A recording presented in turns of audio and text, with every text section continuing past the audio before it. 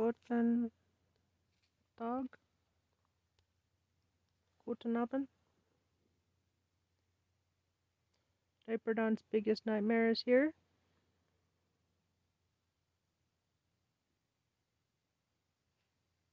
But it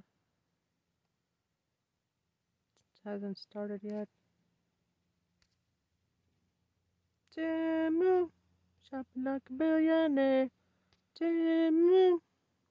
I've been looking for a product like this my whole life. We were all putting it on, looking in the mirror, and we're like, oh my God, this is. With the 3-year anniversary of January 6th and that historic day where we had a former president literally try to steal an election and upend our democracy, I think it's just important to take stock of where we are with these prosecutions. The New York Times did an excellent 3-year anniversary overview, so I'm just going to summarize some of what the article talked about, because I do think it's really important to never forget about it, and also just think about what we've done and what the Department of Justice has done, which is absolutely incredible amount of work. It's the largest case in the history of the Department of Justice. And let me put this in context, okay? Mass arrest cases, and I've supervised many of them. Whenever you have these mass protests of people who are not peacefully protesting, but they either get violent or they become destructive. Those mass arrest cases are very hard to do because you can't just round up a group of people and just say, oh, they were there, and so therefore they must have done it. You have to pinpoint in each and every case, in every single defendant, what that person did, where they were, and exactly what their conduct was and how it violated the law. And you have to prove it beyond a reasonable doubt. And like I said, we have handled thousands of these cases at the Manhattan DA's office when I was a prosecutor. We even had a mass arrest unit because there were so many of these mass arrests that the NYPD was dealing with. They are not easy. And by any count, the sweeping Jan 6 case that the Department of Justice has done is just one of the bigger mass arrest cases that I've ever seen, especially because there's a lot of felonies. They're not just this low-level misdemeanor like trespass cases. These are serious felony cases. And so to prove that and to get some of the large sentences that the Department of Justice has gotten, they really have to be specific and prove each and every element of each and every crime against each and every person and know everything about that person's day and what they did exactly. So not easy to do. So it's the largest case in the history of the Department of Justice.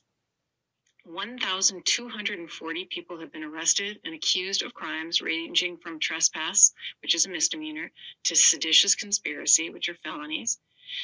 And what they're saying is this could only be half the total of number of cases that they ultimately bring. That means there's over 1,000 cases out there that they might still bring. And why have they not brought them yet? Again, they have to identify the person and they have to be able to prove each and every case and what that person did. So there's still 350 cases pending, meaning they haven't been resolved yet. 170 trials. That's a huge number of trials for the Department of Justice to do in this period, right? It's just one office. It's the Washington, D.C. Department of Justice. I give them a lot of credit for this. 170 trials, that's a lot. And that doesn't even count the other trials that they have going on, right? So it's a lot of trials. Only 2 full acquittals. 710 have pled guilty. 210 of those 710 to felonies. That's a lot of felonies. More than 720 have been sentenced, and of these, more than 450 have been sentenced to incarceration, up to more than 20 years. The Proud Boys and Oath Keepers and normal everyday people were prosecuted. Some defendants planned their roles in this assault for weeks and weeks and showed up with armor and gear, etc., and plans, and others just kind of decided to just go and see what happened and got caught up in the events of the day. The most common charge was entering or remaining in a restricted federal building on the grounds. So more than 1,100 of the 450 more than 1,100 people were charged with that. 450 people were charged with assaulting or impeding law enforcement at the Capitol, and 330 were accused of obstructing the certification of the election. Now, that's important because that's the charge that the Supreme Court is currently reviewing on whether or not the charge that they used, the obstruction of an official proceeding, whether that charge applied to the events of January 6th and trying to stop Mike Pence from certifying the election. Now, one federal judge, Carl Nickel, ruled that it didn't. About 14 other federal judges said that it did. And then the D.C. Circuit reversed Carl Nickel and said that it also does. And so we'll see now what the Supreme Court says.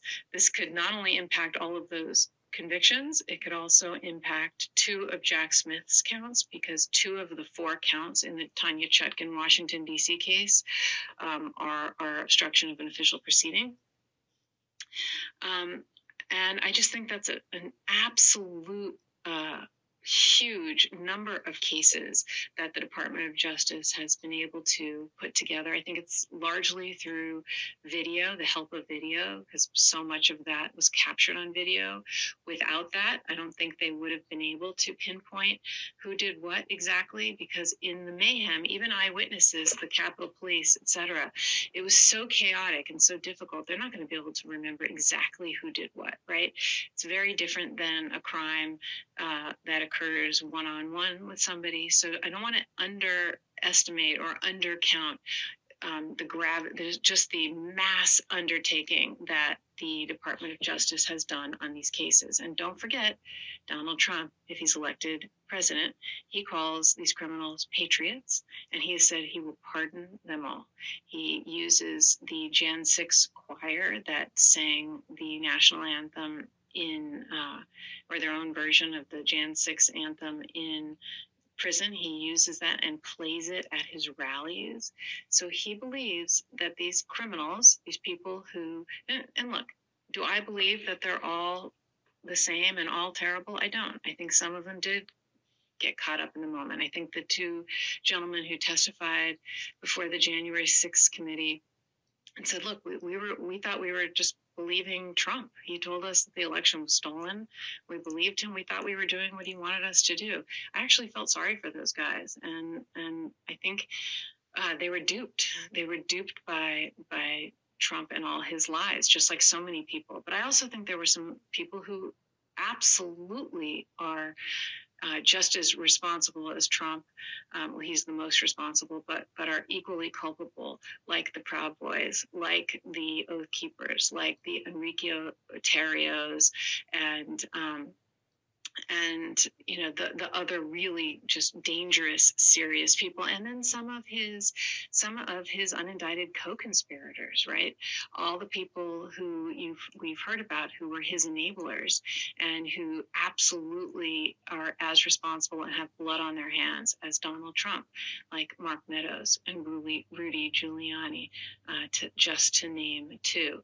But you could say Jeffrey Clark and Ken Chesebro and John Eastman are also extremely culpable. There's so many people that you can go down the list of who all got in line and helped him try and stay in power, even though he lost an election, and then and helped orchestrate this nationwide campaign to pressure the states, to basically give fake electors instead of the real electors who the people voted for, and try to steal the election from those Americans who voted for Joe Biden, and tried to pressure Mike Pence. And this was just an orchestrated event, and now that he's going for the Supreme Court, and he's hoping that they will throw out this charge, say that it doesn't apply to these individuals, and then ultimately he wants to say that what they did was okay. Just, it's important to remember the violence and how close we came to actually losing our democracy. And so on this anniversary of January 6th, I just think it's important to talk about it and to mention it and remember how significant it was, and truly to never forget, because I never realized, I've taken for granted our democracy my whole life. I never realized how fragile it is. But if there's something that this has shown us, is that it is fragile and we can't take it for granted. I'm Karen Friedman Agnifilo with Legal AF. Join me and my co-hosts every Wednesday and Saturday on Legal AF. Hey, Midas Mighty. Love this report? Continue the conversation by following us on Instagram, @MidasTouch, to keep up with the most important news of the day. What She are you don't waiting need for? no Follow us now. Instagram. She just uses Tristagram. See if they're live yet. Still not live. Come on, man. Kind of like caught up.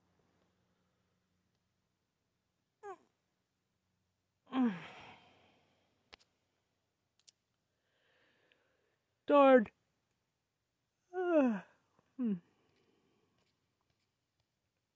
She don't need no Tristagram. Ooh la la.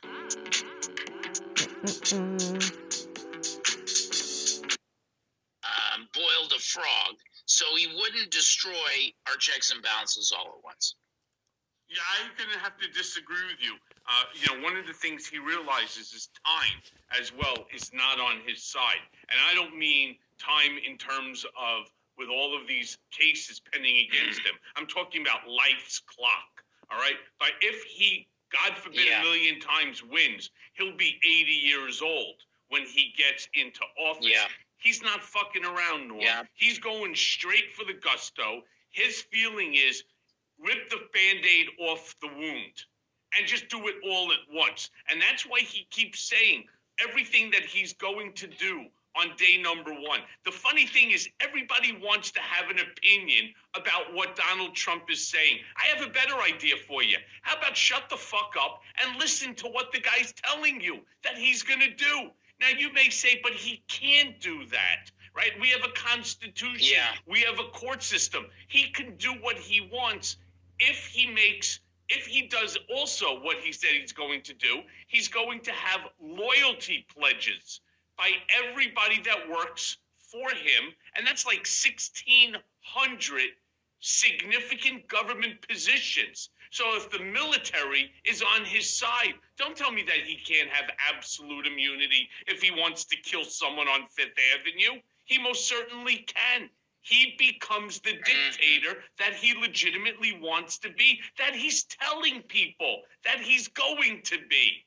And I don't understand why people want to be led. I mean, don't you want to live in a democracy? The whole world is fighting to become democratic. We're fighting to become socialist and communist. I don't get it.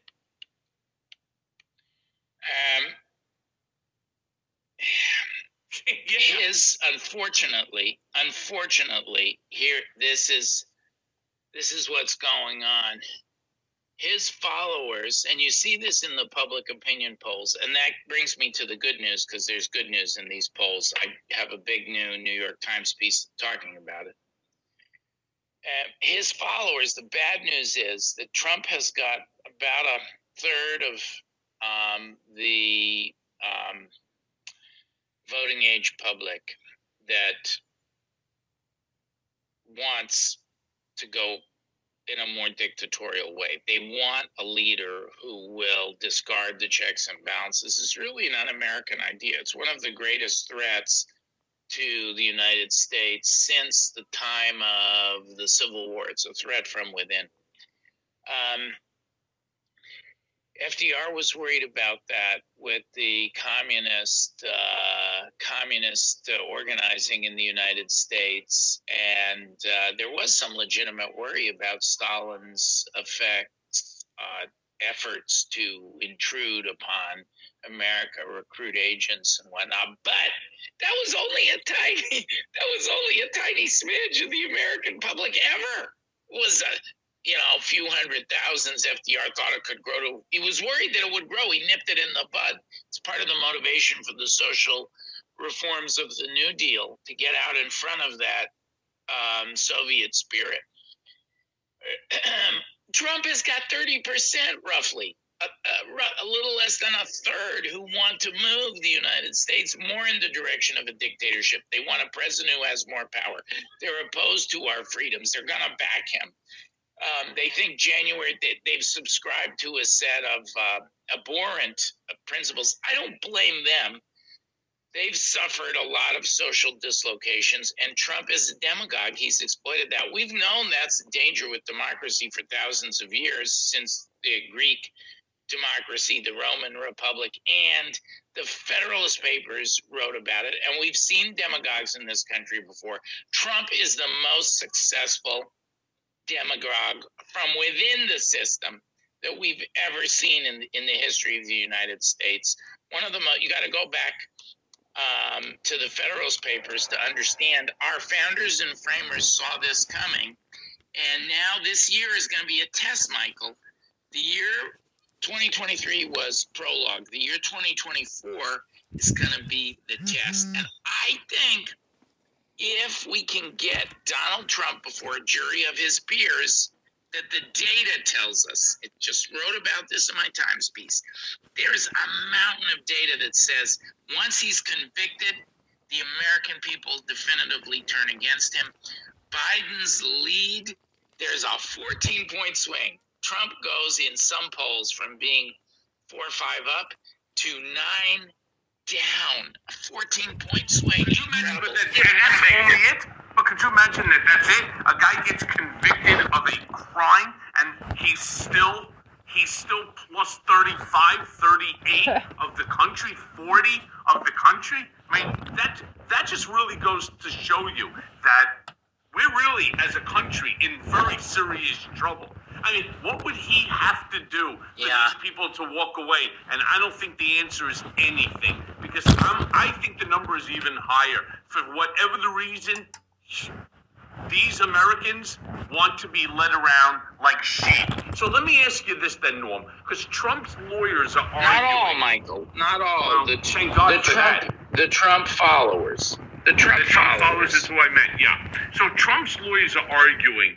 that because the Senate did not convict him during the impeachment hearings, something that you know a lot about, that he cannot now be prosecuted for election interference.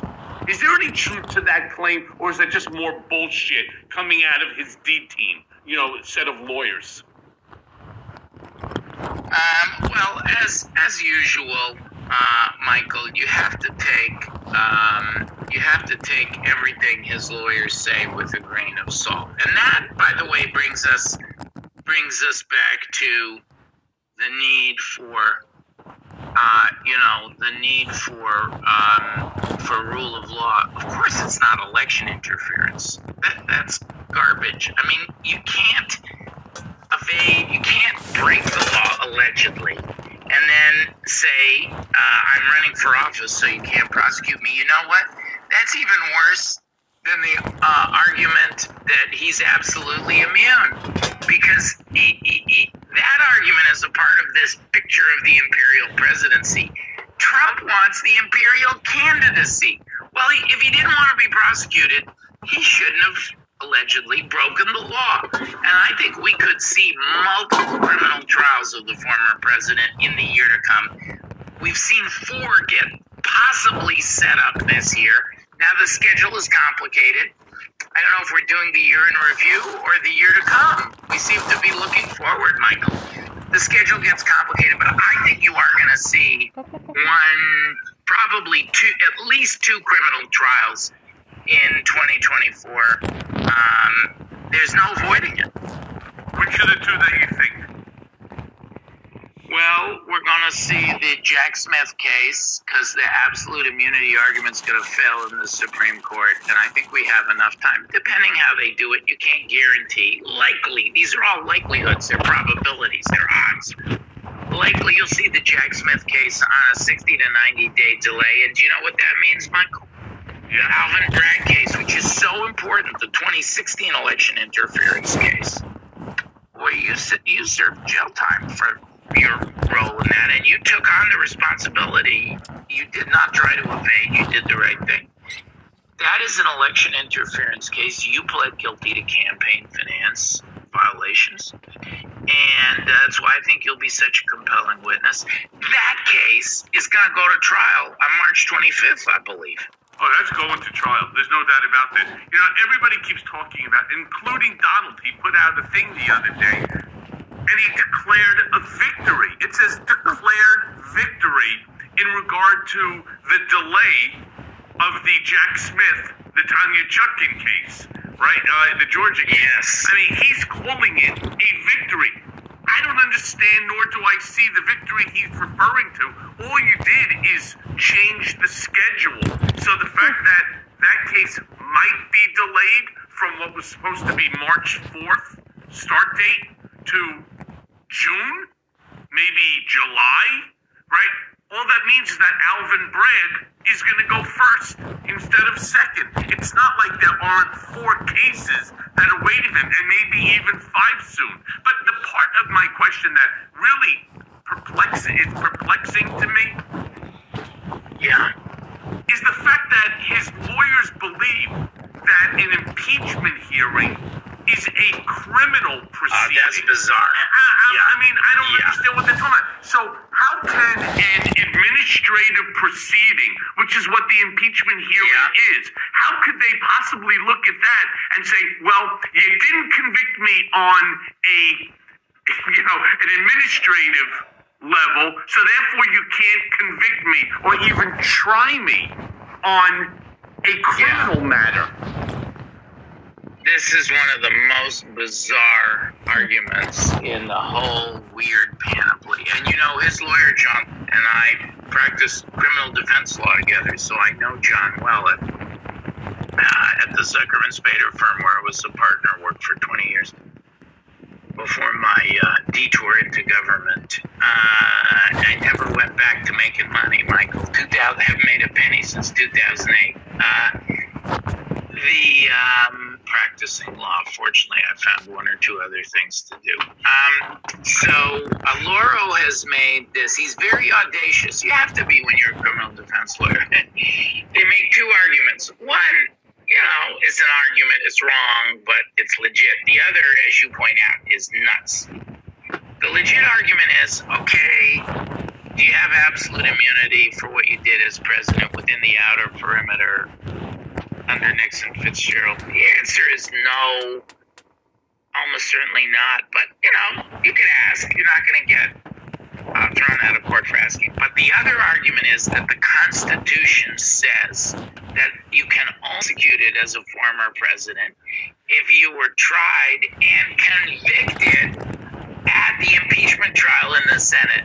And otherwise, the impeachment trial blocks if you're acquitted. It's a kind of double jeopardy argument, a criminal argument. But these are 2 totally different proceedings, and the words of the Constitution make it clear. The Constitution says that if you're tried at impeachment, nevertheless, you can be subject to criminal. It doesn't say only if. It says nevertheless. They're taking the meaning of the words and turning them upside down to make this double jeopardy argument. I'll tell you why they're doing it. Because if you have a double jeopardy case, you get a stay. But here the double jeopardy argument is so weak and frivolous and phony and false that I don't think Judge Chutkin should have given Donald Trump a stay. She should have proceeded with everything up to jury selection, everything up to swearing in the jury. But Norman, because there's no double jeopardy. Right, that's the point. That there is none, and the impeachment hearings, they're political.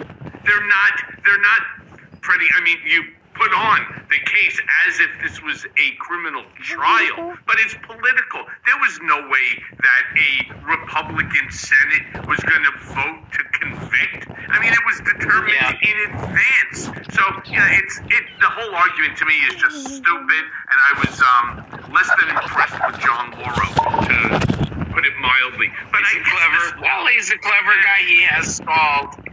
Stalled the proceedings. Michael, there's only a couple dozen living American lawyers who've ever litigated an impeachment trial, and you're talking to one of them. Oh, that's so they're a funny combination of legal and political, but they're certainly not criminal. The Constitution does not say that you get a criminal pass if you're acquitted. It's a made-up, audacious, ridiculous argument. It's there to try to get a stay. It's not going to work. Trump is doing what he does best. He's playing for delay. Exactly. But, Norm, I guess this last Saturday, Trump asked the Federal Appeals Court to rule that he's immune from prosecution. This is great. Because he was acting within his role as president when he pressed claims about alleged fraud and irregularity in the 2020 election. I mean, talk about absurdity, right? What do you think that we should expect there? This filing that he made is part of the rocket docket in the District of Columbia Circuit Court of Appeals, hearing Chutkan's ruling that Donald Trump does not have absolute immunity. And I think, a lot of people focused on the fact that the Supreme Court wasn't willing to leapfrog. Jack Smith said, hey, like in U.S. v. Nixon, you should leapfrog the Court of Appeals. The Supreme Court said, not so fast. The Court of Appeals is going very quickly. They've set a hearing for January 9th. We want to see the briefing. We want to see what they decide. Refusing to leapfrog was a kind of like the Supreme Court putting in a bid, an application for insurance policy, because if they are merely affirming two lower courts, that's much safer than them intruding. So it was okay for Smith to try. It was okay for them to say, we're going to go a little slower. I think it was the right decision. I really think it was the right decision. Not to leap. Yeah. I know that we all want to move this. In fact, when somebody brought this up to me and said to me, the Supreme Court, that's because they're in Trump's pocket. First of all, they're not in Trump's pocket. I think it was the right decision, and I'll tell you why. Because there is a procedure that needs to be followed, and I think they were doing, personally, I think that they did the right thing. That's just, again, that's just if we wanted to move this case forward faster, Merrick Garland should have brought the case faster. They should have had a special counsel appointed a year earlier. The same thing I could even say with Alvin Bragg, right? When he was told by Mark Pomerantz, let's go. We got the fucking goods, dude. Let's go. No. What? Alvin Bragg wanted Hold on. Alvin Bragg wanted to take his time, and so he did. And I still think Alvin Bragg take his time. The guy barely got there, Michael. He needed time to figure out if it was a legitimate case, okay? Bragg is in a different situation than DOJ. He moves more quickly. He's got his case on trial. A new DA is entitled to a year to figure out what case he's going to bring. Not a case like this, especially when you have somebody with the qualifications of a Mark Pomerantz that spent a full year himself. You got to have trust in the people As a matter of legal ethics, he can't rely on other people. He needs to assure himself. Then let me rephrase it this way. Okay, let's give Alvin Bragg the pass. Cy Vance should have brought the case before he left. That's a different. All right, how about that one? If everybody wanted to see that case, and again, when you have somebody of the likes of a Mark Pomerantz, say whatever you want, whether it's a book, this, or that, whatever it might be. When you have somebody with the skill set of a Mark Pomerantz, as far as I'm concerned, Cy Vance should not have wimped out. He should have definitively filed that action. And then here's what we know. That Alvin Bragg made his own judgment. He filed the case. It's been litigated heavily by Trump. Trump has lost everything in court. Yep. A lot of people say, you got to give him credit for it. Yep. one, you got to give him credit for it. A year is not an unreasonable amount of time. It's not like Merrick Garland or the others who took longer. The upshot, everything was litigated in federal court. Trump dismissed his appeal. Yep. So, your insights about this case have been vindicated. The more important thing is to look forward. And as we do a look back and a look forward, look back to 23, look forward to 2024, I expect that there will be at least 2 cases. Let me give you the laydown of the calendar, okay, Mike? Yes. That's why I have it's that, and we have become very good friends. You were the very first to warn me of all this, and Donald Trump was not. When I interviewed you right before you went to start serving your time, you stood up and did the right thing. You went to start serving your time in Otisville. I came to see you in New York, and when I was starting my impeachment work, and you showed me who Donald Trump really was. And one thing you said stuck with me, and it was the theme of 2023. It relates to this absolute immunity conversation we're having. It's going to be the biggest issue in the world in 2024. Like, 2024 is going to be a historic year for the 3 millennia long history of democracy. You told me Donald Trump will never leave the White House voluntarily. Do not expect a peaceful transition of power. He is going to refuse to go if he loses. And that is still the issue, of course, that came to the fore. You helped me get ready. That's part of the debt of gratitude I have to you. You helped me get ready. That's why when I drafted, it's in my book. I write about you in my impeachment book, A Case for the American People, and I reveal for the first time we had 10 articles of impeachment. We only ended up using 2, but why you inspired me to do 10? Because you warned me, this guy is a dictator. And you were the first, Michael. You were the first full extent of Trump's danger to democracy. The first person who told me to my face. I went to talk to you about these hush money payments, 2016 election interference. By the way, we were ahead of the curve on that too, my friend. I wanted to put that in the impeachment. No, you warned me. He's Norm. If you take one thing away from this conversation, Donald Trump is not leaving the White House voluntarily. He's not going on his own. And of course, we had to have a failed insurrection to evict him. And now he wants to get back in there with absolute immunity and admitted dictatorial powers on day 1. He says, I'm going to defy the rule of law.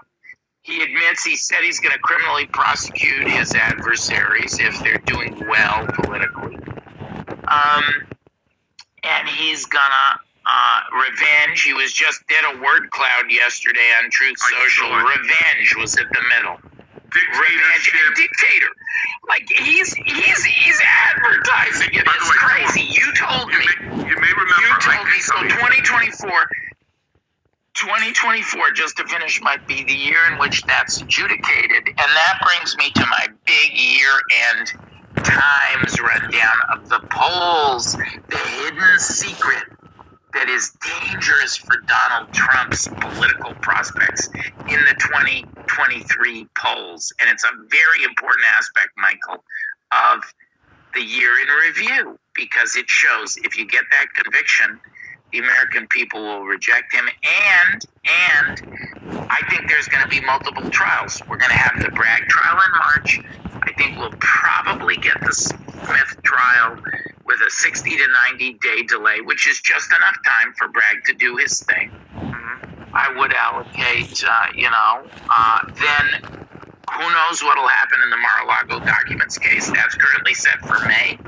I think that's going to be kicked. We'll find out at the beginning of March. The judge has a scheduling conference. And then August, Fani Willis wants to go. And she said she could go earlier. She told the Atlanta Journal-Constitution, well, I might go earlier. So, I don't think Donald Trump is going to dodge those 4 trials, my friend.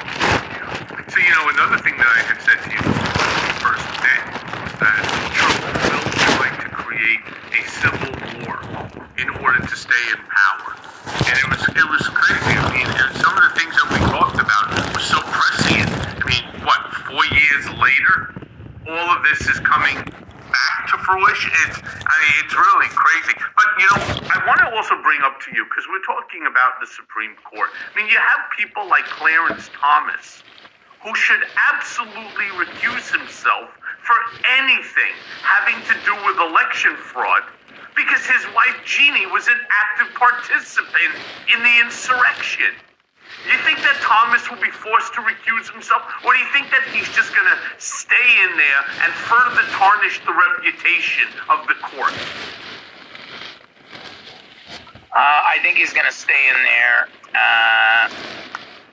and tarnish the reputation of the court. On my MSNBC piece with brilliant younger colleague, Josh Kolb, who I do so much work with, I lay out the law that Thomas should be required to recuse. And there is a glimmer of hope, Michael, because he did recuse in an Eastman case. Eastman was his clerk, and the Eastman case came up another part of 2023. It was like a miracle.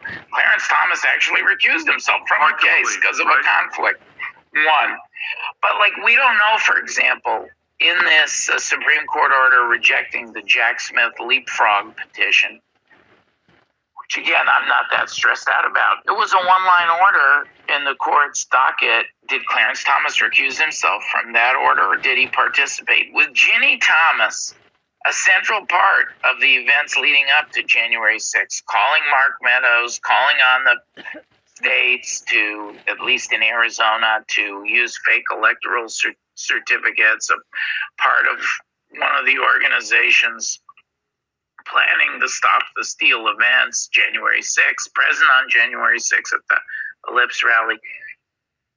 How can her husband be adjudicating anything relating to January 6th? I mean, give me a break. So he should go. We lay out the law at MSNBC. We lay out the facts. We explain why Thomas should recuse himself. But Willie, I'm sorry to say, he's probably going to break the law yet again, as he's done with all of these illegitimate gifts. And there's nothing that we can do. I mean, it's really, I'm a firm believer in term limits. I really am. I am 100% a believer that no one should have a job for life. Not a Supreme Court judge, certainly not a president of the United States, not even the federal court judges, right? Your members of Congress, right? Governors and so. I mean, this whole thing is insane to me. When you start hearing the longest serving member of Congress, he's there for 52 years. 52 years! I mean, what the fuck is that about? Seriously. I mean, 52 years. When our founding fathers first came up with the system of, having the representation, members of Congress, and so on, it was supposed to be a duty to those who were able to serve their fellow man, right? Their neighbor. And it was not supposed to be a job. It was more like jury duty, where it's an obligation. But because it's become so lucrative for so many of them, it's not just only become a job. Being a politician has become a profession. Now, you may have heard, and you and I have spoken offline about, I am considering a congressional run against Jerry Nadler. And I really do have to make the decision within the next 14 days and I have everything ready to go. I have my website ready to go. I have the whole thing ready to go. My platform is ready to go.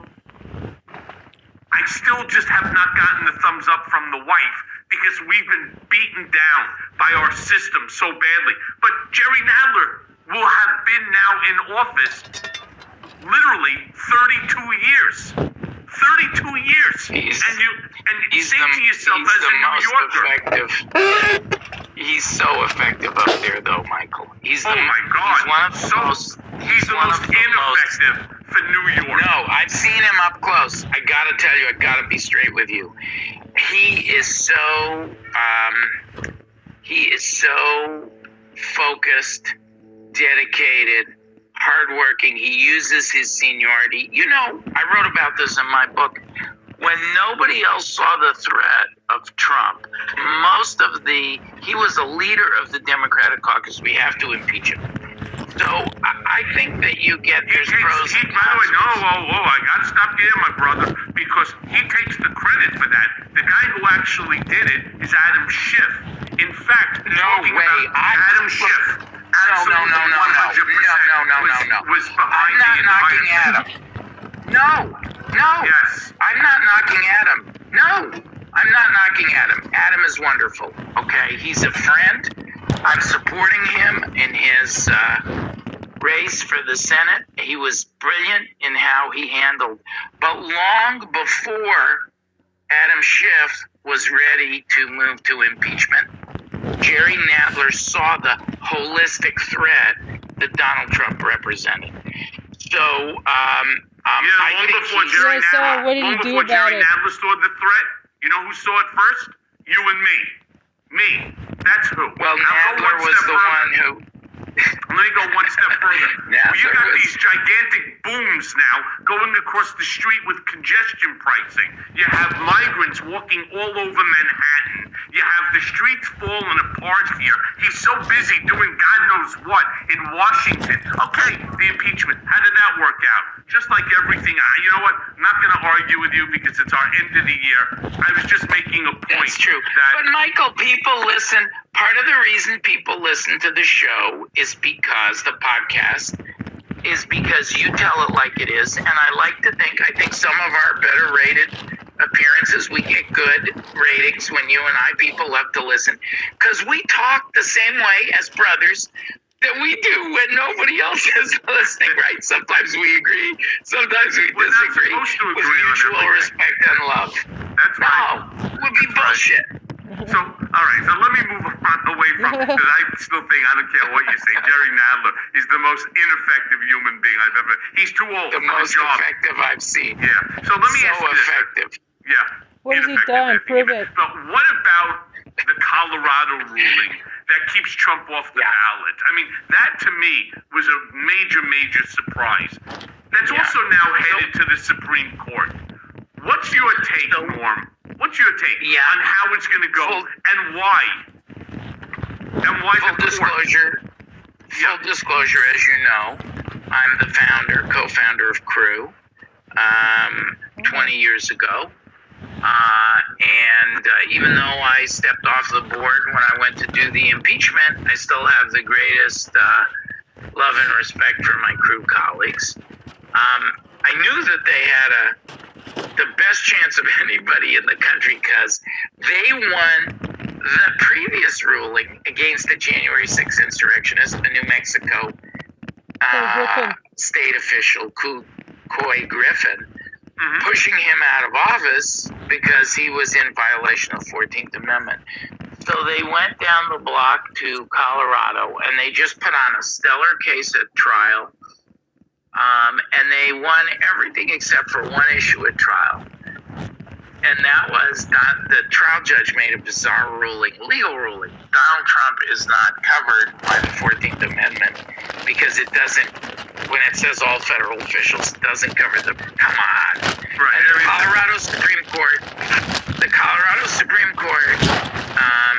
rectified that and affirmed the rest of the trial court ruling and said, look, the 14th Amendment says insurrectionists may not serve in office. Donald Trump was clearly an insurrectionist. He encouraged that mob. He did nothing when they raged. And he, in fact, called out Mike Pence at 2:24 p.m. He put his own vice president's life in danger when he was there in the Capitol surrounded by out-of-control rioters. They were just starting to calm down, and then Trump caused them to explode again at 2:24. If you're an insurrectionist, it's like being 18 years old or being born in Germany. The 14th Amendment says you're not qualified, so you can't go on the ballot under Colorado law. Every state's law is different. Well, I think that they made the right decision. Now, here's the challenge. Nobody knows. The Supreme Court has never been presented with this question. Nobody knows what this Supreme Court will do. And, they have not exactly been favorable to Donald Trump in democracy cases. So I can't predict what they're going to do. Can you? No, I have no idea. I do have to believe, despite the fact that the court system has not been good to me at all. Not from Judge William H. Pauley III, certainly not the Southern District of New York with Nick Roos or Tom McKay or Angie Griswold or Jeffrey Berman and Robert Kazami and all the animals that are over there. They have not been good to me. So do I think the Supreme Court is going to? I actually think that they will. I think that I don't know why. Maybe I'm more hopeful than I am optimistic. I don't know the answer. Or maybe I'm more optimistic than I am hopeful. I don't know how they're going to rule. But I wanted to morph that into a different question for a second, Norm. Because obviously we know right now that Donald is facing 91 felony cases. 91. And of all of the cases against Trump, and we know that there are 4, possibly soon to be a 5th, which is the one that you think will bring him down first? Or which is the one that you think will just bring him down altogether? Do you think that there's any chance he walks away from all 91 felony counts? 1-2 punch. Alvin Bragg, 2016 election interference. Jack Smith, 2020 election interference. Those are the 2 cases. I think the Mar-a-Lago case is going to get pushed to later in 2024, maybe even 2025, I'm sorry to say. And then the Fannie Willis case will also be devastating to him, but that may not start until August. So right now, but that'll be bad too. So let's say a 1-2-3 punch, Michael. 2016 state election interference case, 2020 federal election interference case, number 3, 2020 state interference case. So it's a 1-2-3 punch from state and federal prosecutors. That's the way our democracy should work.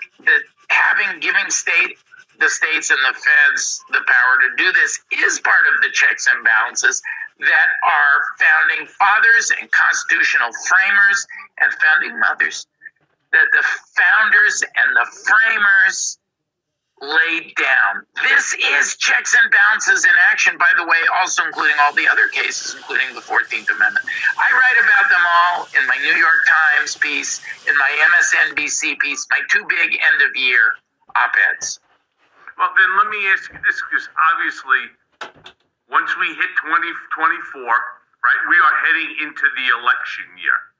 What are your best predictions? You think Trump will even be the Republican nominee?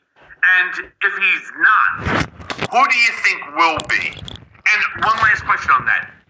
And will he or she, who do you think that they'll choose as their running mate? Like, who would Donald bring on right now as his running mate? And hypothetically, it's not going to be Donald. Maybe Nikki Haley ends up getting the nomination because Republicans smarten up. Who do you think that she would choose? She ain't gonna win it. That is beyond my ken to do the running mate sweepstakes. I think if you force me to it, I think Trump is going to pick a young, dynamic, loyal, more historically centrist woman. You know who I'm thinking of, Stefanik. Scary Lake. She used to be so normal. Yeah. So, she's demonstrated her absolute fealty to Donald Trump. I think Stefanik is the leader. I don't think Nikki Haley. She's been too critical of Trump, even pulling punches. And she's too independent. Trump doesn't want another Pence. He wants someone who will go to the death with him, go to the mat with him, who'll bring in a dictatorship. That's not Nikki Haley. So I think Stefanik, and that would be a very attractive ticket, Trump-Stefanik. Make no mistake. Can I ask you this? Can I just jump in for a second and ask you this? I mean, I know Trump right now is, his domicile is Florida, but Donald Trump is a New Yorker. I'm not sure in our history if we've ever had a president and vice president from the same state. I think that turns off a lot of people in the Midwest. Trump has switched to Florida, though. Trump has switched his domicile to I understand, Florida. but he's a New Yorker. You can say whatever you want. Yeah, okay. He's domiciled now for tax purposes in Florida. Nobody but cares. Donald has always Nobody been known cares. as a New Yorker. A New York vice The president and a New geographic- York president? The political experts, I'm just a lawyer who plays one, right? I've been doing politics, like, as a lawyer in the political arena for decades, so I can pretend. Like when they put me on these panels on CNN, and sometimes there's a political question, I'm there to be the lawyer, but I'll weigh in on the politics. That geographic effect, indeed the whole vice presidential effect, is overstated. People really decide based on the top of the ticket. Nevertheless, I think and the geography is really irrelevant, say the professionals and the pollsters and the other experts. I think that the Stefanik Trump pairing will be powerful, not because Stefanik is important, because she puts him in a good light. That, it's like a setting for a stolen diamond. In his case, he's a cubic zirconium. He's pretending to be running on American principles. He's a fake and a phony. Okay, the guy's a dictator. He's anti-American. So, Norm, let me ask you this then. And when I say they, I'm referring to the GOP. They're trying to paint Joe Biden as feeble and ineffective. Now, I say this all the time. The one thing I will acknowledge is Joe Biden is old, right? I mean, for standards, he happens, but he's not feeble, nor is he ineffective. No. So how as Democrats, how should Jamie Harrison, the head of the DNC, how should they best combat this misinformation campaign that is being launched against Joe? How could Joe Biden just sit back and do nothing? What do they all need to do? They can't rely on Michael Cohen 24/7. They can't rely on Norm Eisen. They can't rely on the Mycelis brothers with the Midas Touch Network or Lincoln Project and so on. What are they going to do to best combat this misinformation campaign being promoted by the GOP and Donald? Well, first of all, I think the press has to be much more candid. The style of reporting, the kind of both sides now style of reporting. Mm-hmm, if you want to call it that. Who's that song? I've looked at life from both sides now. Is that Joni Mitchell? Is that Carol wrong generation, brother? That's our generation. That's our generation, Michael. I've looked at life from both sides now. I've looked at presidential candidates from both sides. No. That won't work at all. We've got Joni Mitchell. I was right. They say your first guesses are often your they always say that on these standardized tests. Right. That's how I did so well on all those standardized tests. You think I got it to Harvard Law School on my good looks? No.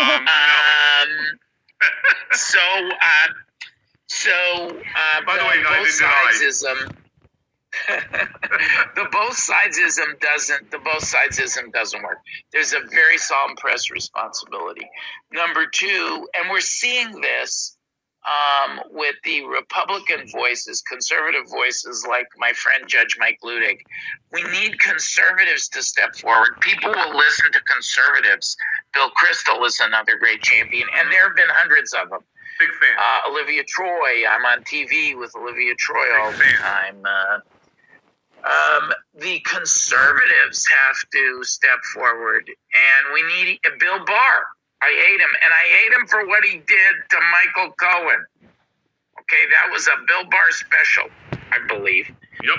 But Bill Barr has stepped forward and been very critical. John Bolton. You think I have anything in common with John Bolton, Michael? You know, but John Bolton has. I bumped into him 2 weeks ago Yeah. over at the Regency. Yeah, but you know what? Can we talk about Bill Barr for one quick second, since you brought him up? How come? So Bill Barr, what, by saying, I told Donald you lost the election? As far as I'm concerned, you haven't even scratched the surface of making your way back into polite society. I don't see Bill Barr, why, because he goes on CNN and he sits with whether it's Caitlin Collins or any of the other, hosts there and turns around and he's critical of Trump? Fuck you, Bill Barr.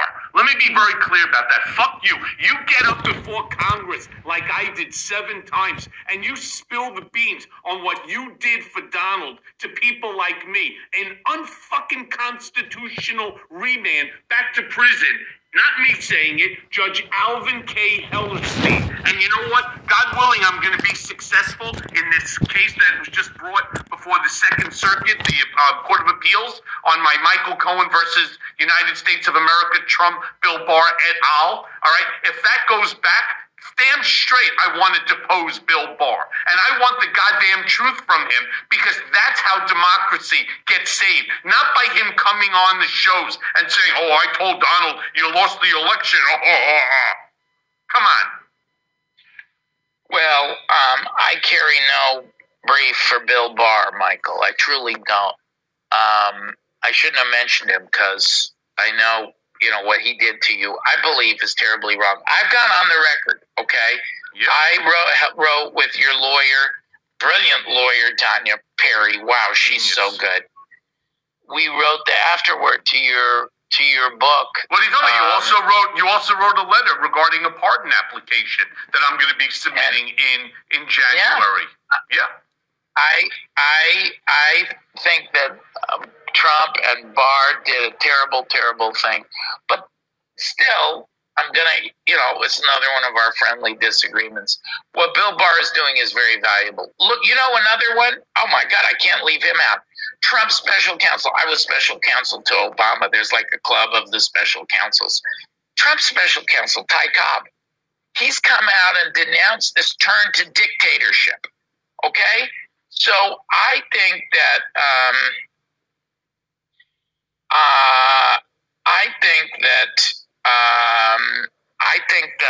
we need more of that, and that's what it's going to take. Mitch McConnell, the leaders who are in Congress need to be more outspoken. McConnell made a mistake in not voting. They got 7 votes.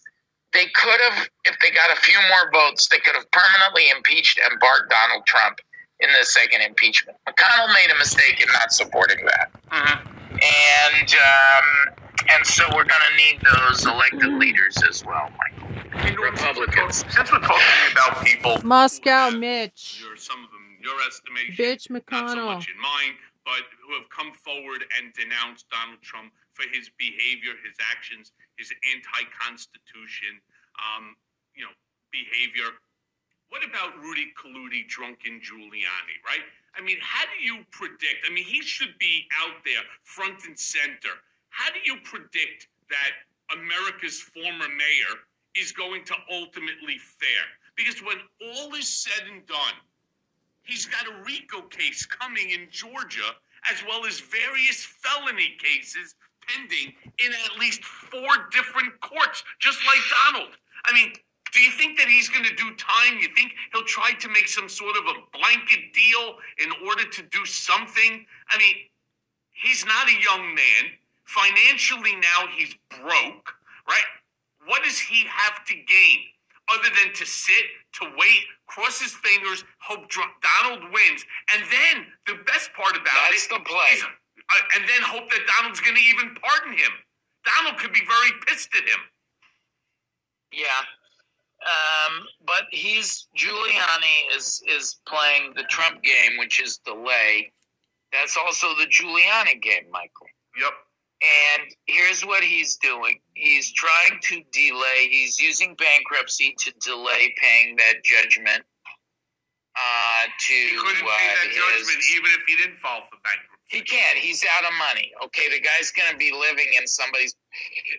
He's in full delay mode bankruptcy. He's dragging his feet as much as possible on the criminal cases. He's been very defiant.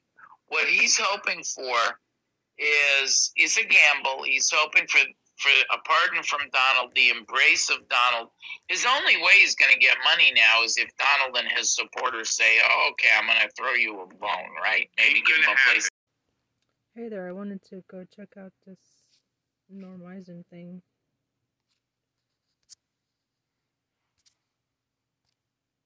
With Midas Touch.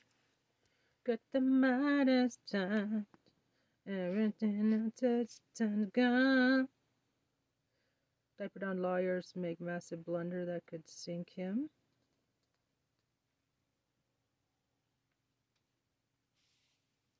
Let's listen to that 3 hours ago. I've been looking for a product like this my whole life. And we were all putting it on, looking in the mirror, and we're like, oh my God, this is a friggin' miracle. That's why. He has also voiced some concern that a court that has, he appointed 3 of the justices to the Supreme Court, and it gave the conservatives a supermajority. He is concerned that they are going to look as if they're trying not to rule in his favor and might rule against him. What do you say about that, Alina? Yeah, that's a concern that he's voiced to me. He's voiced to everybody publicly, not privately. And I can tell you that his concern is a valid one. Republicans are conservative. They get nervous. They, unfortunately, are sometimes shy away from being pro-Trump because they feel that even if the law's on our side, they may be swayed much like the Democratic side would. Right? So they're trying so hard to look neutral that sometimes they make the wrong call. And I just encourage them to really look at the law and the Constitution. It's a very clean cut, Martha. There's no politics that should be involved in this. It's just simply American. And if the justices read the law as I do, as most Americans and attorneys do, even Dershowitz, who's a known liberal, it's just a simple decision. And it should have nothing to do with if you're a Republican or a Democrat. So I don't know. It's Maggie. I'm a friend of Maggie. Even though we're on different sides of the coin, but she's right. The president's always concerned about people worrying about that. All right, let's talk about attorney-client privilege and why when a lawyer goes on TV and talks about their communications with their client, that can be construed as a waiver of attorney-client privilege. So attorney-client privilege means that the communications between an attorney and their client shall remain confidential, provided that the communication is within the scope of their representation and consultation, that it is not being disclosed to third parties, and that it is not being used for a crime where the crime fraud exception applies. So, assuming there are legitimate communications between an attorney and their client that cannot be discovered in a criminal case or a civil case or in any other context, it remains privileged, it remains confidential, and the attorney-client privilege is such a kind of sacrosanct privilege that even when there is a search warrant that is executed, for example, at Mar-a-Lago back in August of 2022, the Department of Justice has to send in what's referred to as a taint team, 2 separate teams, one team that's executing the search warrant and searching for the fruits of the poisonous tree, or searching for the criminal material, or in this case, the documents or the contraband or whatever else is the subject of the search warrant. But then a separate team is going in that very carefully handles anything that could be construed as attorney-client privilege, and that's separated. It's a whole nother team that pushes that aside, holds that aside, so that the team that's conducting the criminal investigation doesn't even have access to anything that can be construed as attorney-client privilege. But the reason I showed you that clip at the beginning of Alina Haba is Donald Trump and his lawyers repeatedly talk about their confidential confidential communications publicly. And while that may seem normal because Trump's lawyers do it all the time, it isn't normal, and it actually has major legal consequences. So I want you to save this video right here because it may be very relevant in the next 60 days regarding other motions that are going to be filed in the Trump case in the Southern District of Florida, the Mar-a-Lago document case, because Donald Trump has previewed that he intends to file a motion to dismiss before Judge Alina on the issue of vindictive prosecution, and specifically on the issue of the attorney-client privilege being breached. And Donald Trump claims that Special Counsel Jack Smith and his team seized confidential communications between Trump and his lawyer that they should never have had access to in the first place. Now, Donald Trump's argument is flawed for one major reason, specifically because any of the documents that were eventually turned over that could have been deemed attorney-client information came specifically from decisions that were made by a Washington, D.C. federal judge, Judge Beryl Howell, who was overseeing a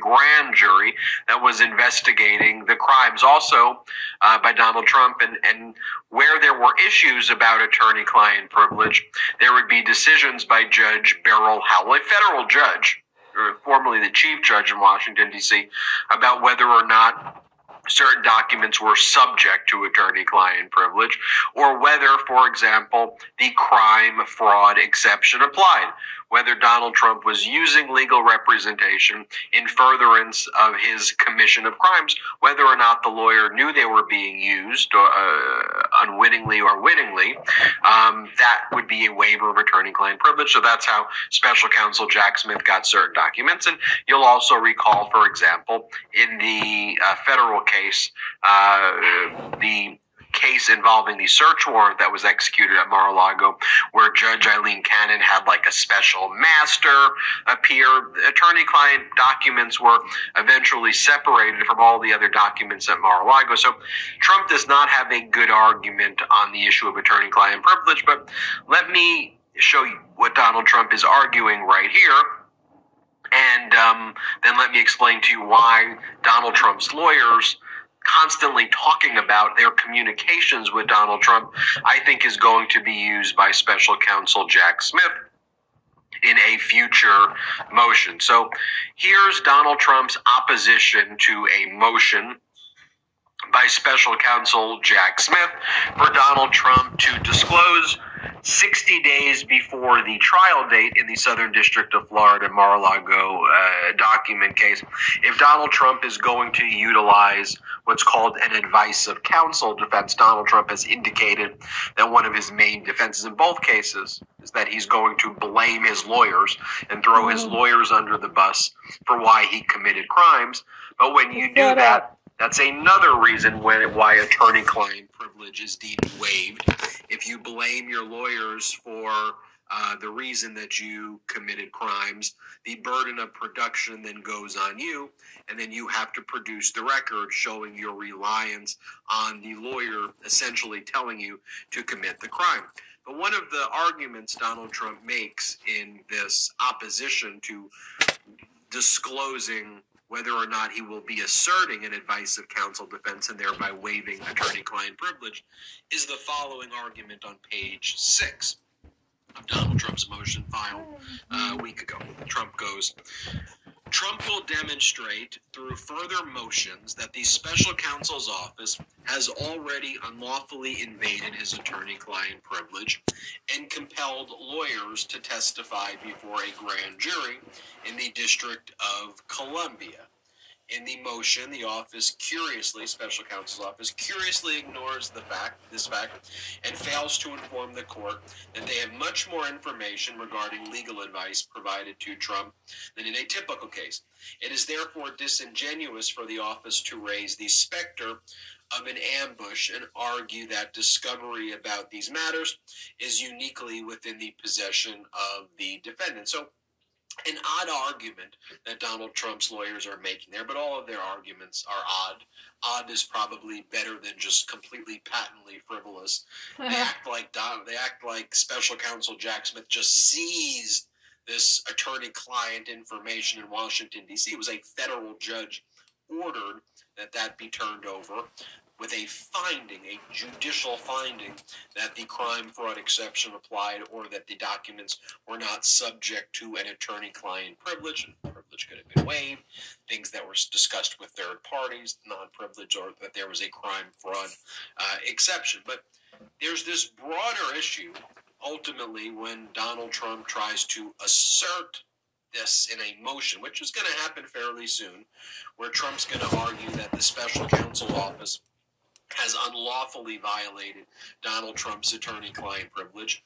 Here's what I think Special Counsel Jack Smith argues. One, that's ridiculous and absurd. A judge ordered that these documents be turned over. Two, Donald Trump talks about these things publicly, or these statements were made with people who were not acting in the capacity as Donald Trump's legal counsel. Three, the crime fraud exception applies to any of the documents the special counsel's office has. But then there's this other argument that I think they're going to raise, which is the waiver of attorney-client privilege, that Alina Haba and Donald Trump's lawyers go on TV and talk about their case, and they talk about their private conversations.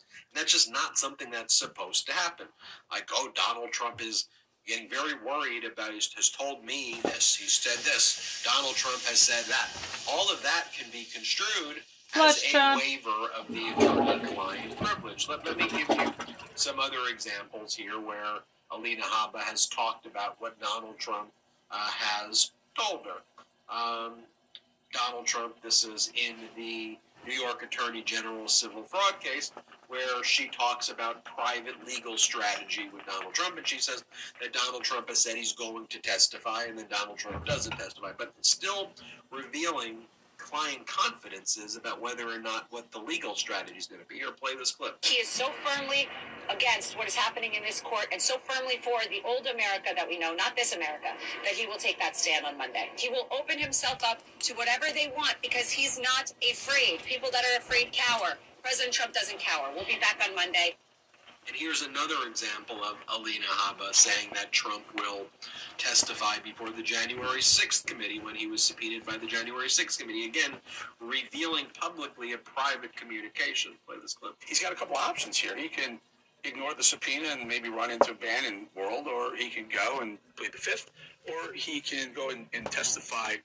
Any idea what you think he's going to do, and what would you recommend?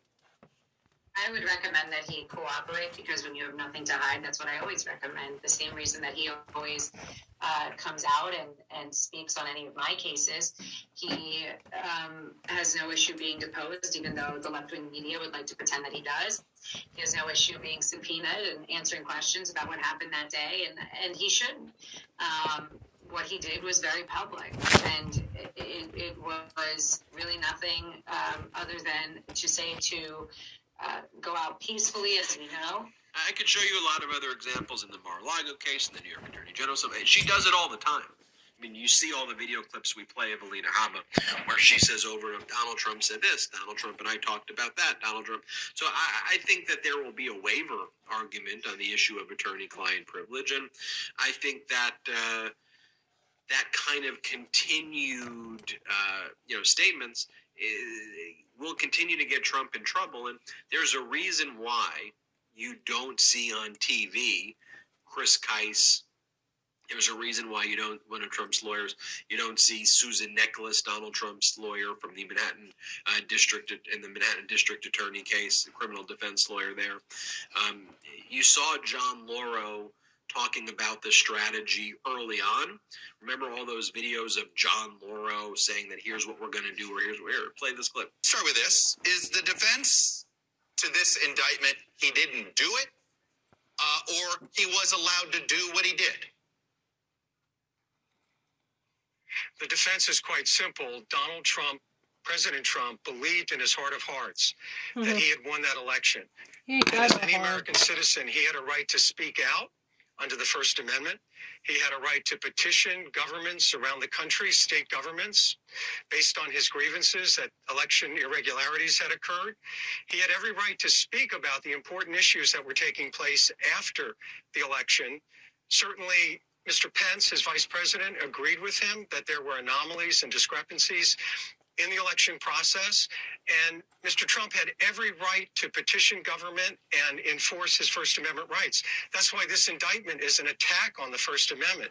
The government, the Biden administration, would have to prove beyond a reasonable doubt that President Trump did not believe that he had won the election.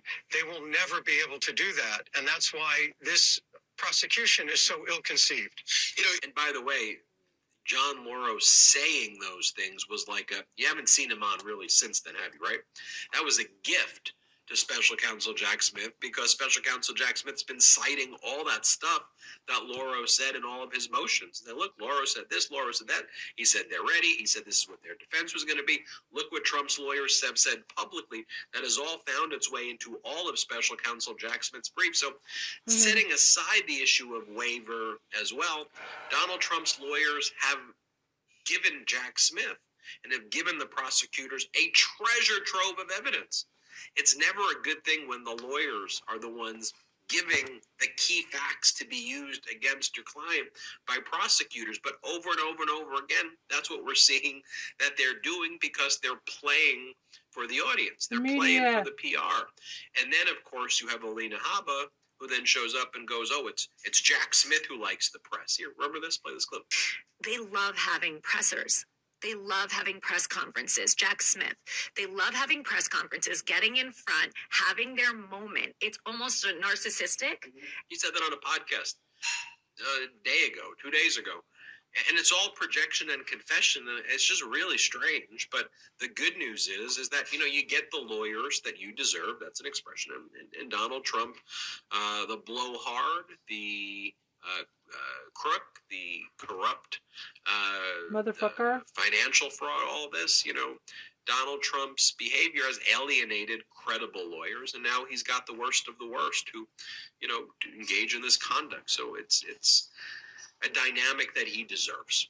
So there you have it. I'm Ben Myself. This is the Midas Touch Network. Hit subscribe. We're on our way to 2 million subscribers thanks to your support. Check us out at patreon.com/Midas Touch and have a great day. Hey, Midas Mighty. Love this report? Continue the conversation by following us on Instagram. She don't Midas need no Touch. Instagram. Keep up with the most important She news just of the day. uses What are you waiting for? Instagram. Follow us now. Yeah.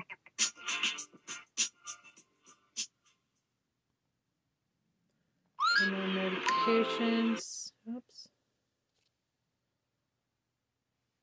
Let's see. Yeah. Thumbs up.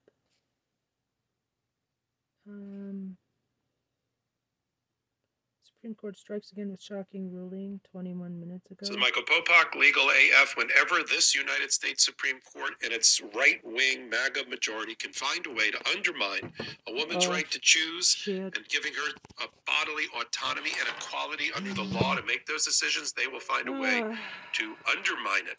We just saw another example of it on Friday when the United States Supreme Court decided, on one hand, to take up on appeal by the Biden administration Idaho's almost total, near total ban on abortion, where they've criminalized all abortions. In fact, they call it criminal abortion, except in some very limited circumstances. So limited, according to the Biden administration and their appeal, that it violates federal law as it relates to emergency services. And that's going to be the fight at the United States Supreme Court. But rather than do what they do when it deals with religion or guns or anything that they like or are interested in that don't involve women, the United States Supreme Court has decided to let the Idaho near total ban stay on the books. They have actually gone out and blocked the ban by the lower court federal trial judge in Idaho, who had blocked it, claiming that it would be a violation of federal law and even a violation of the United States Supreme Court precedent from last year in the Dobbs decision, which overturned Roe versus Wade. That's how far the Idaho ban goes. It even violates the Dobbs decision, which has been a catastrophe for women and people that support women related to their right to bodily autonomy. But the judges of the Supreme Court, at least 5 of them, decided on a vote, anonymous, secret. There's no record of it as of right now, but we know it exists, have blocked that ban and allowed that law to stay on the books and be enforced against people, meaning doctors being prosecuted for providing abortions in almost all circumstances in Idaho from now until they rule in the summer. For them, it means nothing. For them, they're in January. What's another 6 or 8 months? But to the women on the ground in Idaho, it matters. Life and death, change of life course decisions, lack of bodily autonomy for a group of women in Idaho from now until the ruling in June. Now, there's going to be oral argument in April, but they're not going to rule in April. They're going to rule right before they all go off on their very expensive, supported mainly by right-wing MAGA vacations. These Supreme Court justices will get around to deciding whether a woman in Idaho is a second-class citizen or not, or whether she has to go outside the state, risk criminal prosecution by doing so, by going and taking care of her family planning somewhere else. Let me now go back to the Idaho decision, and then we'll go back to the Supreme Court and what it's currently ruled. The Idaho law is on the books in Idaho in their criminal justice section of their statute books. Title 18, under Crimes and Punishment, Chapter 6, Abortion and Contraception. You know you're in trouble in a state when things dealing with abortion and contraception, which in 2023, 2024, should no longer, we're not talking about, we're not talking about Salem, Massachusetts. We're not burning witches at the stake any longer. When I was in law school in the 90s, we thought we had decided already through a series of Supreme Court decisions that a woman had a right to choose, that people had the right to bodily autonomy, that people had the right to privacy, especially in their bedroom, about their most intimate affairs, to keep judges in black robes out. In a world of freedom, libertarian freedom, democracy in our constitutional republic, I was wrong. In 2023, those rights have all been rolled back by a ultra right-wing MAGA federalist set of judges and at the Supreme Court level. And so that allows a state like Idaho, God forbid, to criminalize and put a scarlet letter stamped and burned on all of the women in Idaho who can't obtain a proper medical care and make these medical decisions. So their abortion procedure is criminalized in a statute, a criminal set of statutes under 18-622 of the Idaho statutes, criminal statutes, right? Which is the Defense of Life Act, which calls all abortions except in a very small subset criminal abortions. No living being should ever eat processed food for every single meal fucking outrageous. Y'all need to get me on the criminal ballot. abortions. You know where this is going when a state calls it a criminal abortion. And it will put a abortion provider, doctor or otherwise, or support people in jail for between 2 and 5 years for participating in giving an abortion or participating in any way. There are very small exceptions, all of which should violate the Dobbs decision, even the Dobbs decision by the United States Supreme Court, and certainly violates federal law. Particularly, there's an exception for good faith only if the doctor decides that the life of the mother is at risk. She could die, and not by her own hand. They made sure in a mean-spirited way that if the woman was so despondent that she was thinking about taking her own life by giving birth, that wasn't a good faith reason for the doctor to provide the abortion. Actually wrote that into the statute. In addition, there is a rape and incest exception, but it's first trimester only, and only if the person reports it to proper authorities. Great. Now the woman has to be shamed by going to some sort of authority to say that there's a child that's a product of incest or rape. So it adds another layer of disgrace, another layer of self-deprecation. If you would notice, sorry, wrong word. Of just a total lack of respect for women. Disrespect, I guess, was the word I was grasping for, buried and baked into the law. And so as a result, there's really no exceptions. These are so limited. A handful of women would be able to take advantage of this, and only not take advantage of it would apply to them, and only if the doctors participating in it exercise their own level of good faith. So it's a ban, a total ban. And this United States Supreme Court, because at least 5 people voted for this, were okay for that law to stay on the books for the next.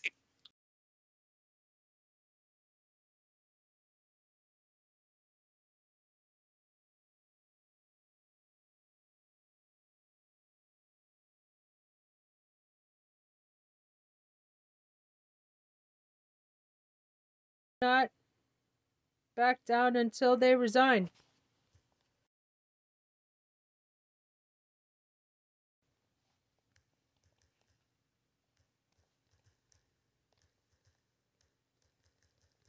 All of them.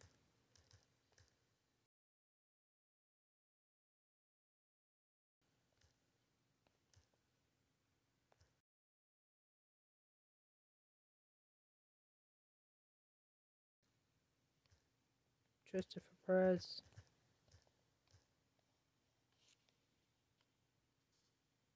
Eight or 9 months until they get around to deciding. How ironic the amount of time that will be burnt on this particular law. 9 months, right? A human gestation period. So a woman today, hoping that the United States Supreme Court would uphold the block on that law, who's pregnant right now, will give birth by the time this thing goes to oral argument and or decision. That's the real world consequences that the United States Supreme Court ignores, right? And there are, at least on the MAGA side, one woman that's there that knows better. Of course, she's also the woman that has 7 children, including adopted children, Amy Coney Barrett, and has gone out on the record and said, well, you can just take your baby and drop it off at a fire department anonymously. That's okay. You just drop it in a deposit box. That's fine. You can give birth and then abandon your baby. There are support systems for that. I'm not kidding. I'm not making that up. She has said that in speeches and in reported decisions. So there's almost no hope. And when they finally take the decision that there's going to be 5 votes to overturn Idaho's near total ban, they said it's state by state. They could make this decision on their own because there's no constitutional right to an abortion after they overturned Roe versus Wade, and now they've got a classic example. And if Idaho gets affirmed, that ban, then watch all the other red states follow suit. Well, now the Supreme Court has decided to speak again just a year later on abortion to try to, continue to calibrate their ruling. We're getting. That's how bad Dobbs was. Less than 2 years later, the Supreme Court has to take another abortion decision in order to fix whatever problem they're observing. Either states have gone too far, and the United States Supreme Court will try to roll it back a bit around the edges, around the fringe, or they're going to say, no, that's fine. That's exactly what we anticipated. When Alito wrote the Dobbs decision, he said, leave it to the states. We can't be worried about real-world consequences, right? We're up here in our ivory tower. We're mainly a bunch of old white guys who've never carried a child. We're making these decisions for you. Right? Yeah. So it's going to be one of 2 things. The new decision, now that they decided to take the case and leave the crime on the books, is either going to say this was wrong and it's gone too far, which is unlikely, or it's okay because there's no United States constitutional right for a woman to have bodily autonomy and to be equal in our society. It's one of those 2 things. Both of them are horrifying. The fact that they let that misconception go for so long and impact so many women's lives in the last year and a half since Dobbs, if that's not what they wanted, is terrible. And the alternative is worse. That they're totally fine with Idaho-like total bans effectively on abortion. We're going to know one way or the other by the time we all go, into summer, whatever. We don't take a vacation or hiatus here on the Midas Touch Network or on Legal AF. By the time the summer rolls around, we're going to know the result. Because they're going to do oral argument in April. We'll cover it here on the Midas Touch Network after full briefing. We know what the Biden administration's position is. They're quite clear that the law violates federal law. Particularly, I'll lay it out for you here. Federal law and President Biden came out and criticized the court's action as follows. He said, today's Supreme Court order allows Idaho's extreme abortion ban to go back into effect and denies women critical emergency abortion care required by federal law. Particularly, the Emergency Medical Treatment and Labor Act requires hospitals that receive Medicare, including those in Idaho, you're still part of the union, Idaho, funding and have emergency rooms to provide treatment necessary to stabilize patients, and that could include a medically necessary decision to perform an abortion. That federal law conflicts with the Idaho's total ban, according to the suit that was filed. Quoting from the lawsuit that was filed to support women in Idaho, even in dire situations that might qualify for the Idaho's law's limited necessary to prevent the death of the pregnant women affirmative defense, some providers could withhold care based on a well-founded fear of criminal prosecution, right? Can't make heads or tails of it. All you got to do is, if you're an abortion provider or somebody that could do it, just go look at, where's that abortion law in Idaho, by the way? I can't find it over here in the civil side. It's not. It's in the criminal part of the statute under a title, criminal abortions. That would send a chill down any provider's spine. I don't care about Hippocratic oaths. You know, they wouldn't do it, and that's the argument. And the judge, the lower court judge, Federal District Court in Boise, Idaho, Judge Lynn Windmill, hero, entered a preliminary injunction in August of 2022 blocking the state law, saying it presented the doctors with an impossible choice. As she said in her decision, if the physician provides the abortion, she faces indictment, arrest, pretrial detention, loss of her medical license, a trial on felony charges, and at least 2 years in prison. Yet if the physician does not perform the abortion, the pregnant patient faces grave risks to her health, such as severe sepsis requiring limb amputation, uncontrollable uterine hemorrhage requiring hysterectomy, kidney failure requiring lifelong dialysis, hypoxic brain injury, or even death.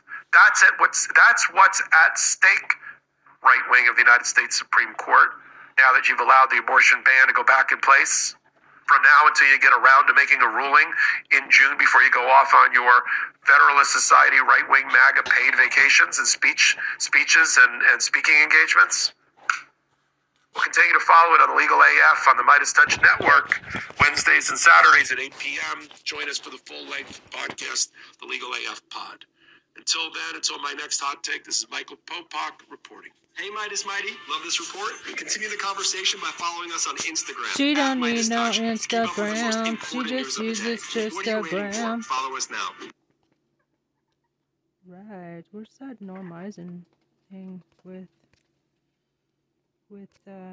Michael Cohen?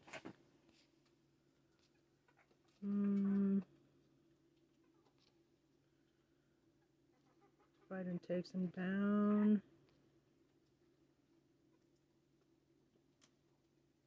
Where's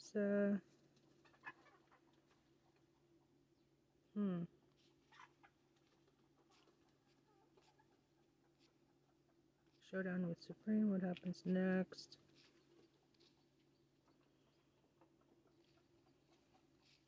Here's what they don't want you to know. 7 days ago. Oh shit.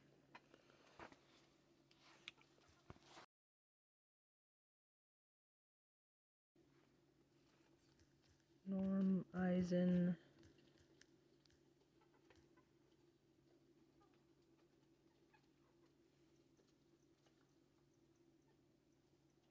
One year ago. Holy shit. How come? Where's the... Fuck. Fucking 1 year ago. Where's... Latest streams.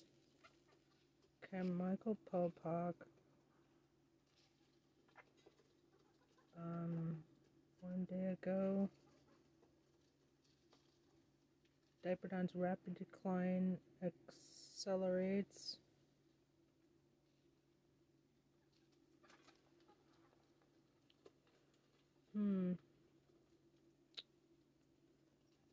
Why Trump is screwed. Gives quickest 2 fingers salute to Alina, Haba. Michael Cohen reacts to Diaperdon meltdown.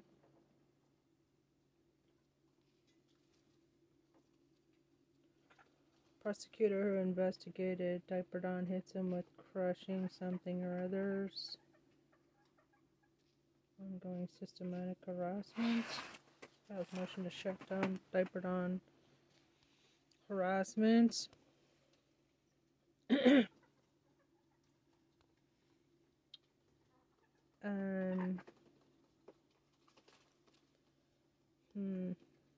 About MSNBC highlights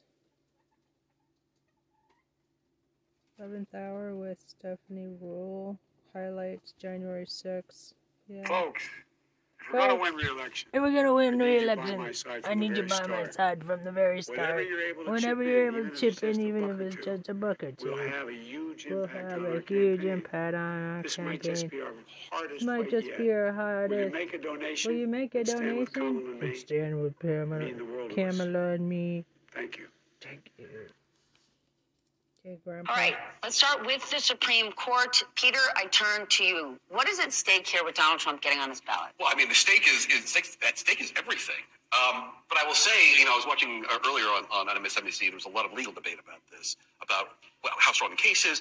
I mean, I must say I've become so cynical about this court in particular. I mean, this is a political court, and this is a political case. And I don't think that a court that has, is it 3 Donald Trump appointees, including and another Republican appointee whose wife has been advocating on this issue, is going to be making a legal case here. I think when you see a political decision, much like Bush v. Gore. I mean, I was old enough to be in Tallahassee covering that when the Supreme Court came down. Then it was a straight line political vote. I think there's a lot of legal issues to be discussed, but I think the answer is going. Okay, but you don't have to wonder.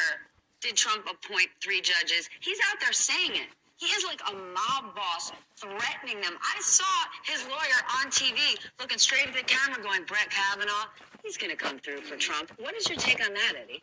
Well, I mean, we don't take Trump to be the most ethical kind of guy on the planet, and so that kind of quid pro quo, that kind of transactional approach to is how he rolls. But are we a nation of laws? Are we a constitutional republic? Does the 14th Amendment actually mean anything? Here we are at one of those moments that really will become a defining moment in terms of what kind of nation. But Eddie, can I ask you just very quickly, if my argument that this is a political court that is going to vote on political lines, which happened Bush v. Gore, I'm just curious from a historical perspective. I mean, has the Supreme Court ever been a non-political entity? No, justices are not. As Eric Siegel has said forever, my favorite constitutional law scholars, judges are not justices. The Supreme Court is just politicians and roads. It's always been that way. Your question was, what's at stake? And I think this is the most important Supreme Court decision maybe of our lifetime. It's similar to Gore-Bush. I mean, they may be deciding whether or not Donald Trump can be president. So I would say, and I've heard from a lot of con law scholars when they look at these cases all the time, this is one of the most consequential decisions the Supreme Court will ever make, whether or not Donald Trump can be on the ballot.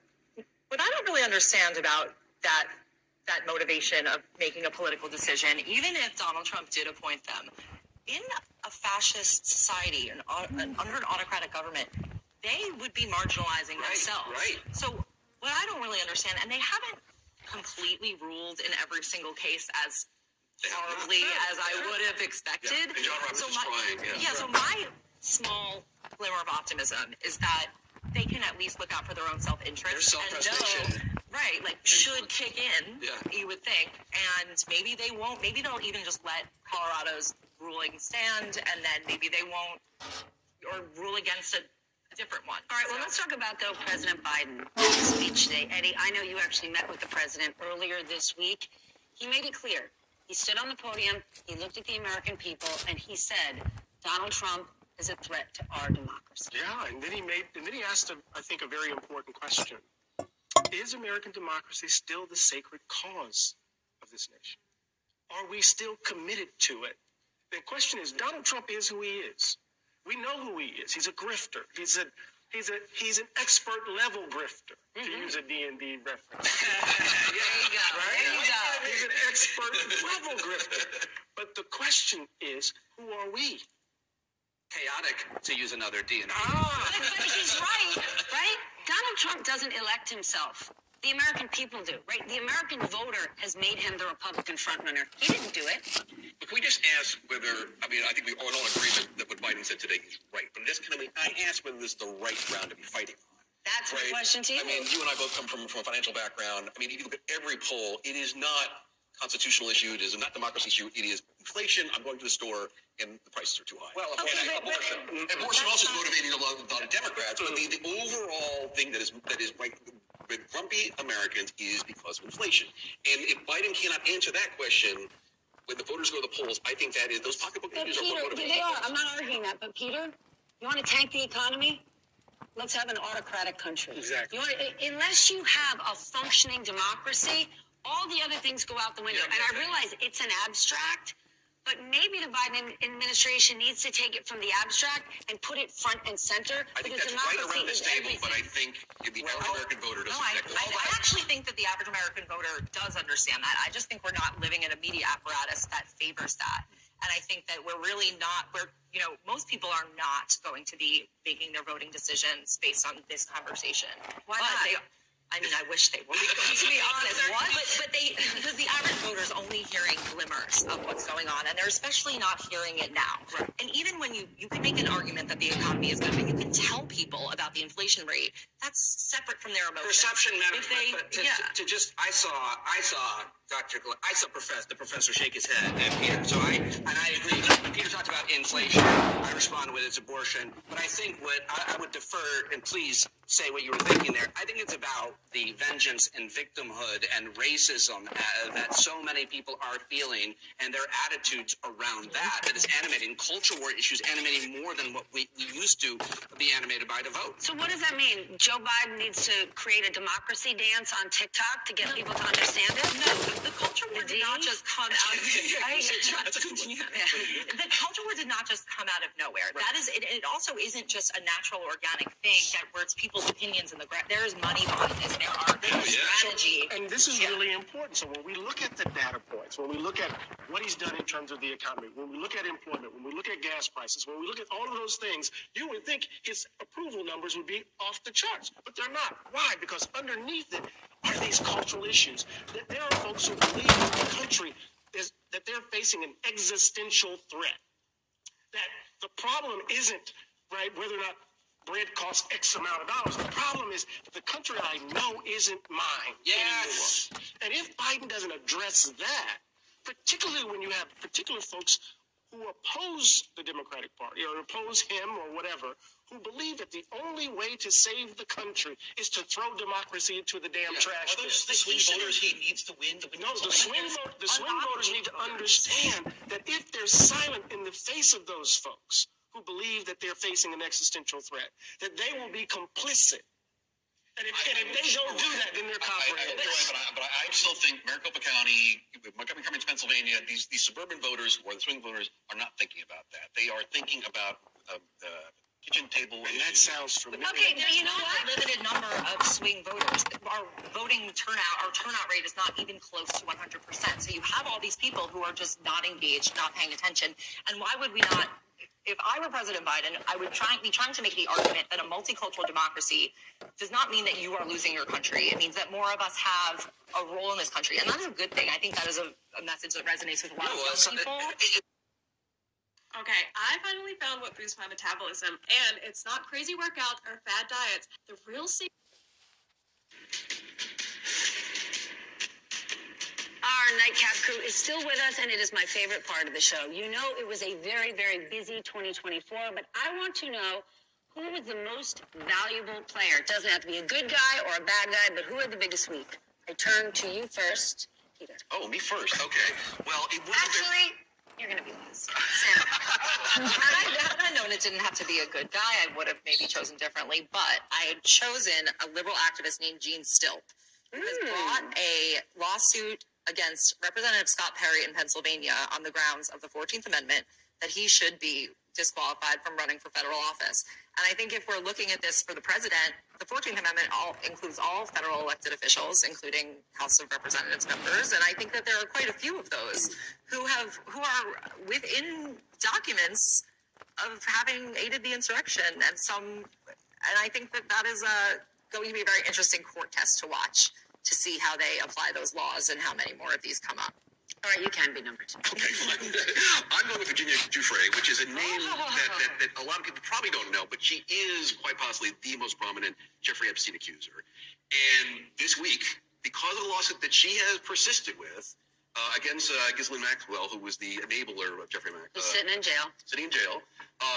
Another ream of documents were unsealed to remind us all of the people who were with Jeffrey Epstein, despite the fact he had been convicted. And everyone loves to say, oh my God, it's Republicans. Oh my God, it's Democrats. No. They're all in there. And the reason this is important, I think, gets back to a conversation we were having before, which is there is not, the Me Too movement had its moment, and I think much like the DUI movement, Black Lives Matter, we seem to have gone through a period of backlash. It hasn't gotten, a lot of men were rightfully dethroned, but a lot of them weren't. And I think sometimes we look back in history and we think things work in straight lines, right? We had, Brown Board of Education, we had the Montgomery bus boycott, and then a straight line to the Civil Rights Act, right? It doesn't work that way. It works in bursts. And what I think is good to remember is I see a new baby.